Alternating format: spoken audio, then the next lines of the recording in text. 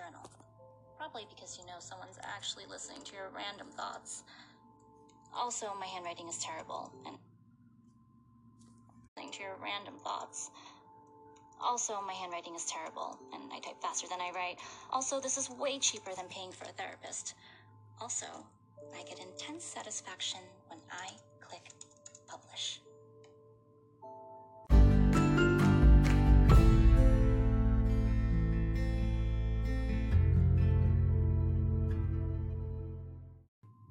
Ciao a tutti, benvenuti in questo nuovo episodio. Oggi, come avete sentito all'inizio, quella era l'intro del primo episodio del Cecil Hotel di Netflix, lo so. Ultimamente, nella seconda stagione vi sto parlando un sacco di casi che sono venuta a conoscenza da Netflix. È che con il Covid, con la quarantena, in più ora sono... In realtà adesso sto registrando un sacco di episodi in più, quindi ne ho già registrati 3-4 solo in una giornata, quindi in realtà non è maggio, siamo a marzo, però non importa. Sono positiva al Covid, quindi attualmente sono chiusa in casa da sola come un cane e non ho nulla da fare, perciò mi sto divertendo a creare questi episodi / studiare, perché bisogna anche studiare purtroppo. Già. Comunque, ricapitolando, oggi parliamo del Cecil Hotel, chiamato l'hotel degli orrori. Il Cecil Hotel è uno dei luoghi con una reputazione orribile. Avete presente una stella, 0 stelle, il posto faceva schifo, il posto era fatto male, il cibo non era buono. Qui direttamente ti vai a suicidare. Non te ne frega nulla di come sia messo il posto. Il Cecil Hotel è utilizzato da persone che vogliono suicidarsi, persone fatte a pezzi, serial killer e strani casi di omicidio reputati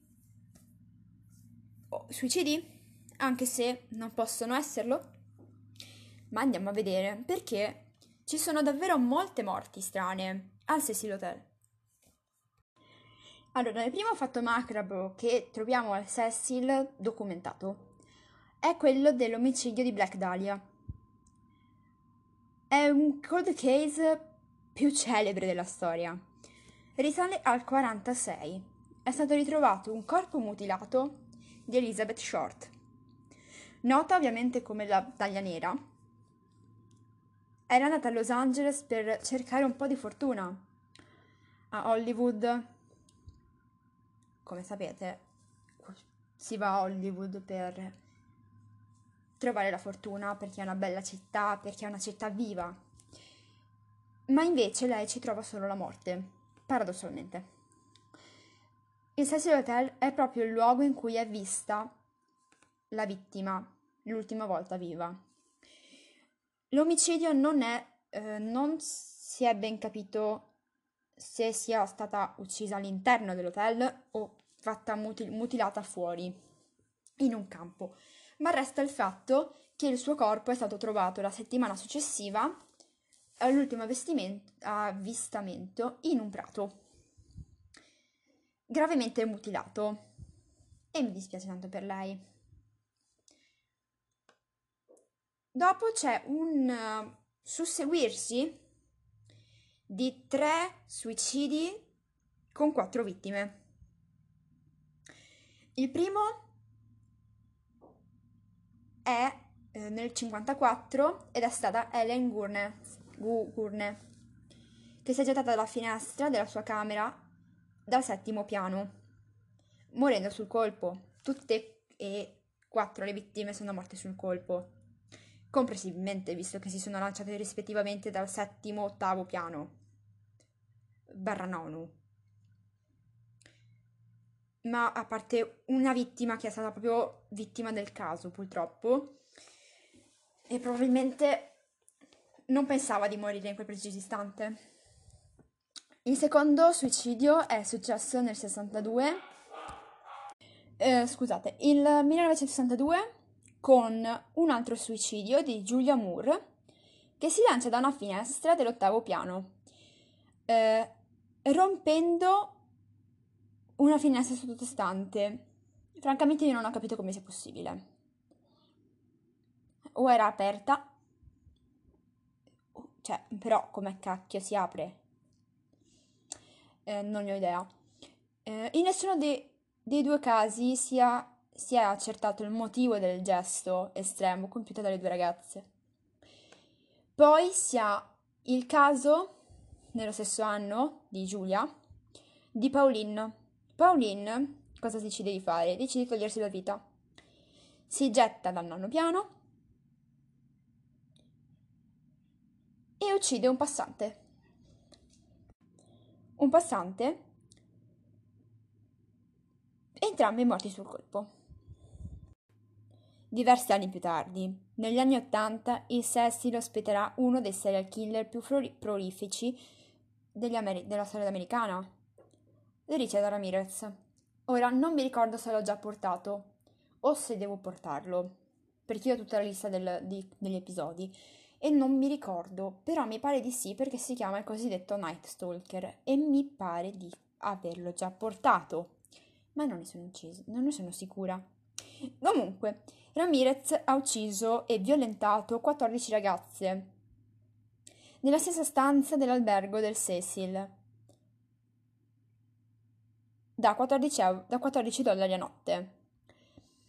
Io trovo, adesso non dico che abbia fatto bene, cioè è una cosa orribile quella che ha fatta, ma trovo ironico il fatto che siano 14 ragazze e $14 a notte.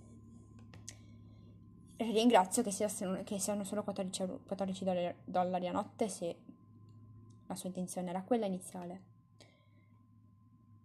Ok, in realtà...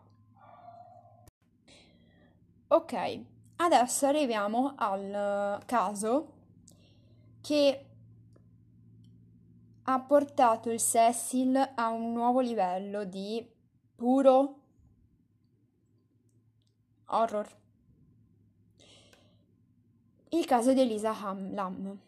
L'avevo già nominata, o la nominerò, non mi ricordo perché veramente ho un vuoto degli episodi che ho già registrato.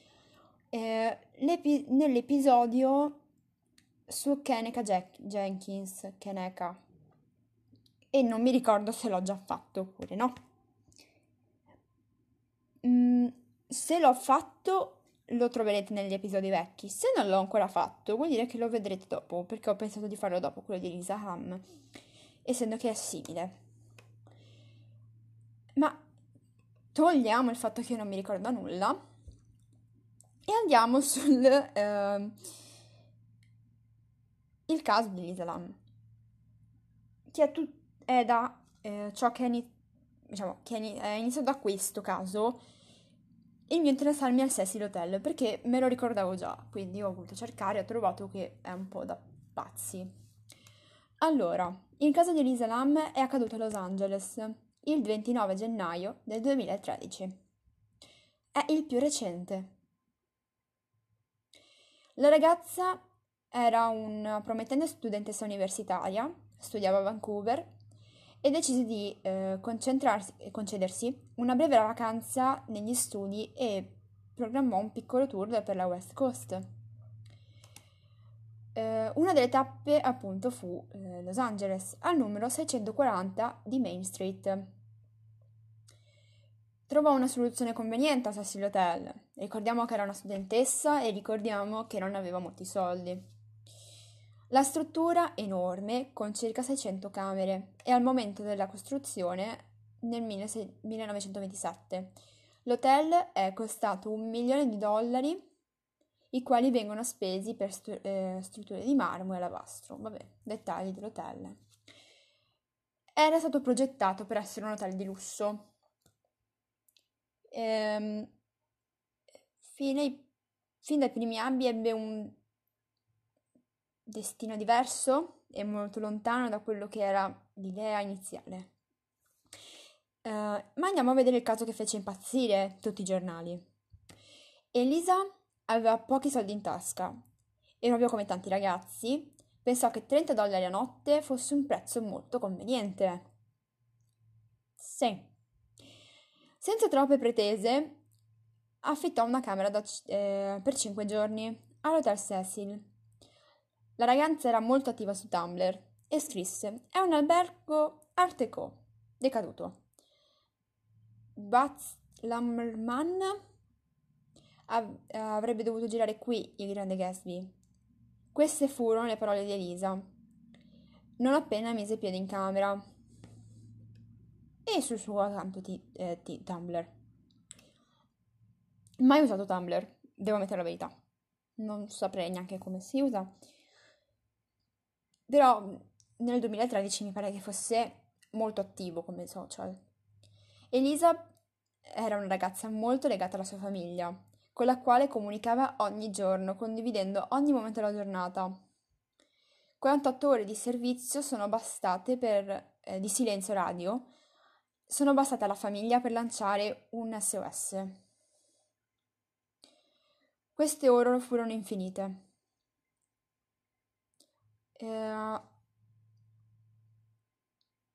Dopo allora non si saprà più nulla di Elisa. L'allarme della famiglia fece scattare le indagini che nel giro di 15 giorni, portarono alla chiusura del caso. Il corpo nudo di Elisa Lam viene trovato nella cisterna d'acqua chiusa esternamente sul tetto del Cecil Hotel. Adesso, volete sapere come viene classificata la sua morte? Annegamento accidentale. Come nel caso di Kaneka Jenkins, che non mi ricordo se l'ho già portato oppure no, perché ho dei seri problemi di memoria,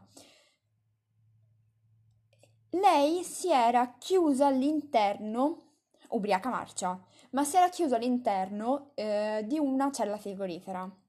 Ora, lì il caso era sul fatto di quanto fosse ubriaca, perché non si reggeva in piedi,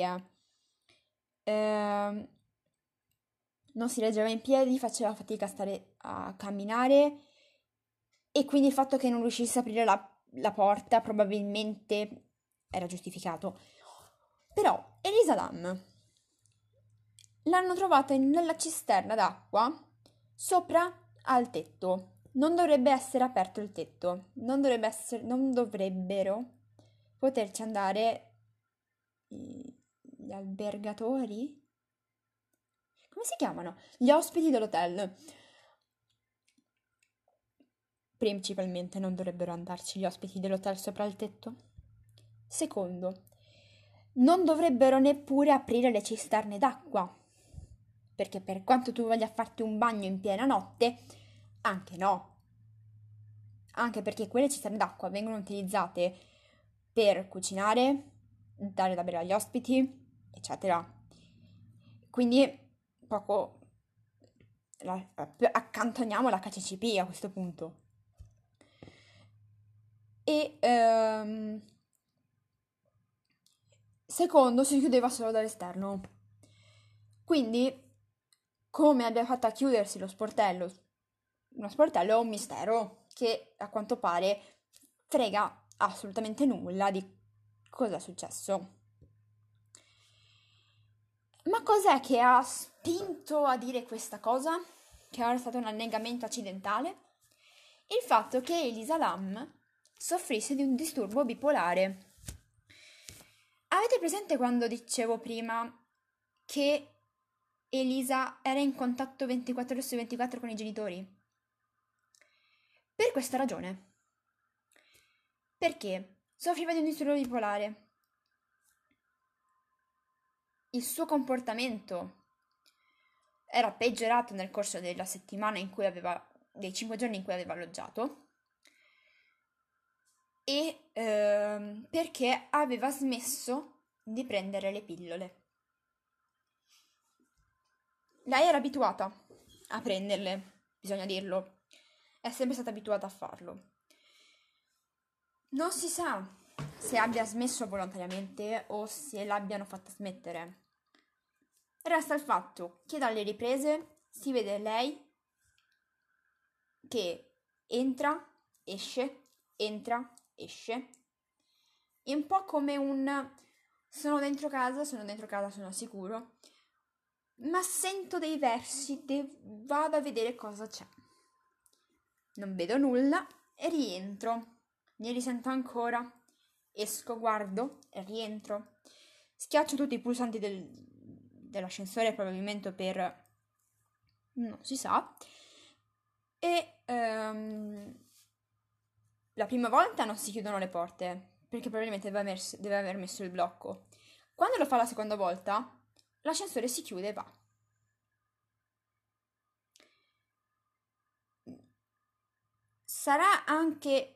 Soffrirà anche di disturbo bipolare, però qualcuno che si comporta così o pensa di essere seguita o lo è davvero, che se no non lo faresti. Perché ricordiamo che andava al college, aveva 21 anni mi sembra, perciò non è una bambina che dici sì, fa il giochetto per non far chiudere le porte. Aveva 21 anni. Ma per come trovano il cadavere è la cosa più inquietante e scusate il termine, da vomito che sentirete in questo caso. Perché? Perché il corpo di Elisa Lam è scomparsa. Non ce n'è nessuna traccia. Cosa strana, piccola parentesi, il blog su Tumblr continua ad aggiornarsi con alcune cose.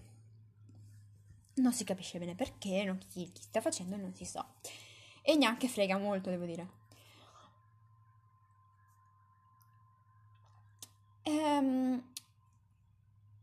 L'acqua che usciva dalle tubature dei bagni del ristorante era di un colore nero e puzzava.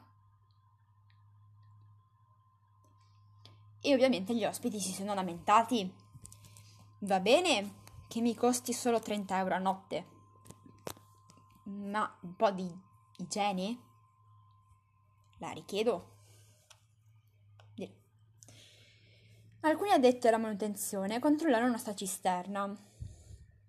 Magari, c'era qualcosa che non andava. Beh, sicuramente c'era qualcosa che non andava. Però, diciamo che non si sarebbero aspettati di trovare un cadavere all'interno dell'acqua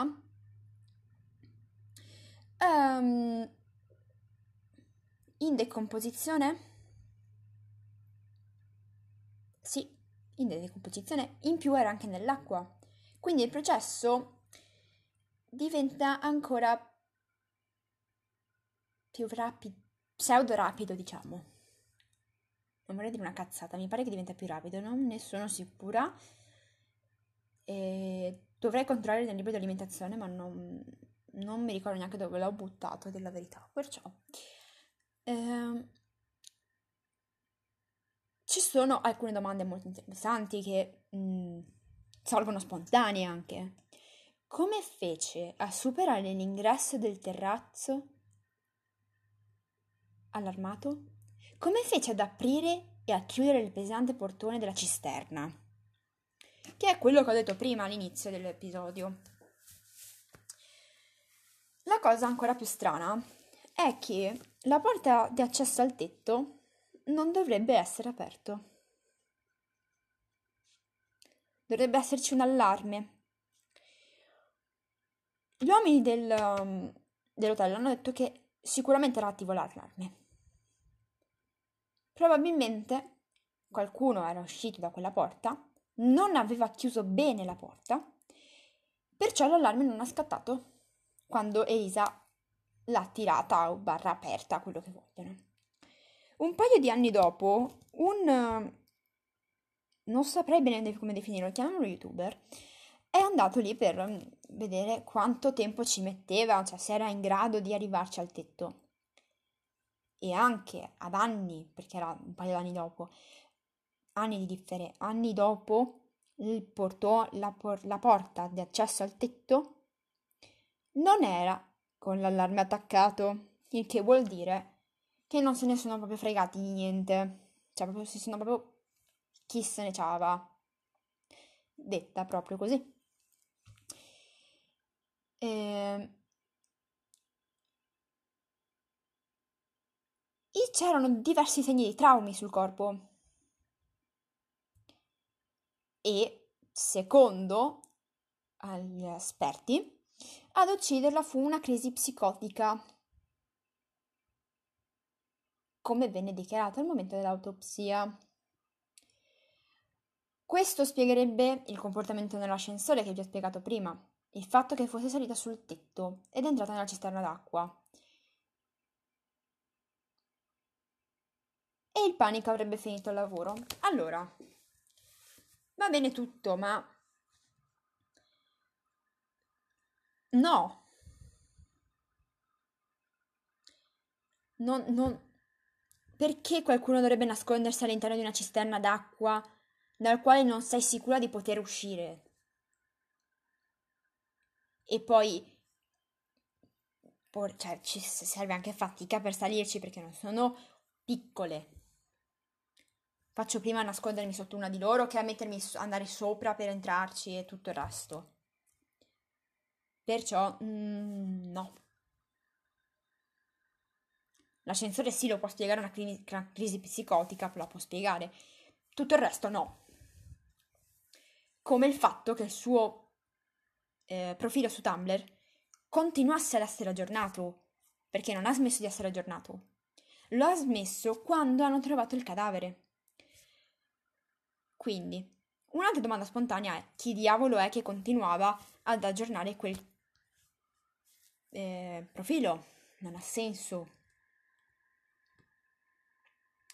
Comunque, resta anche il fatto che la polizia voleva chiudere subito il caso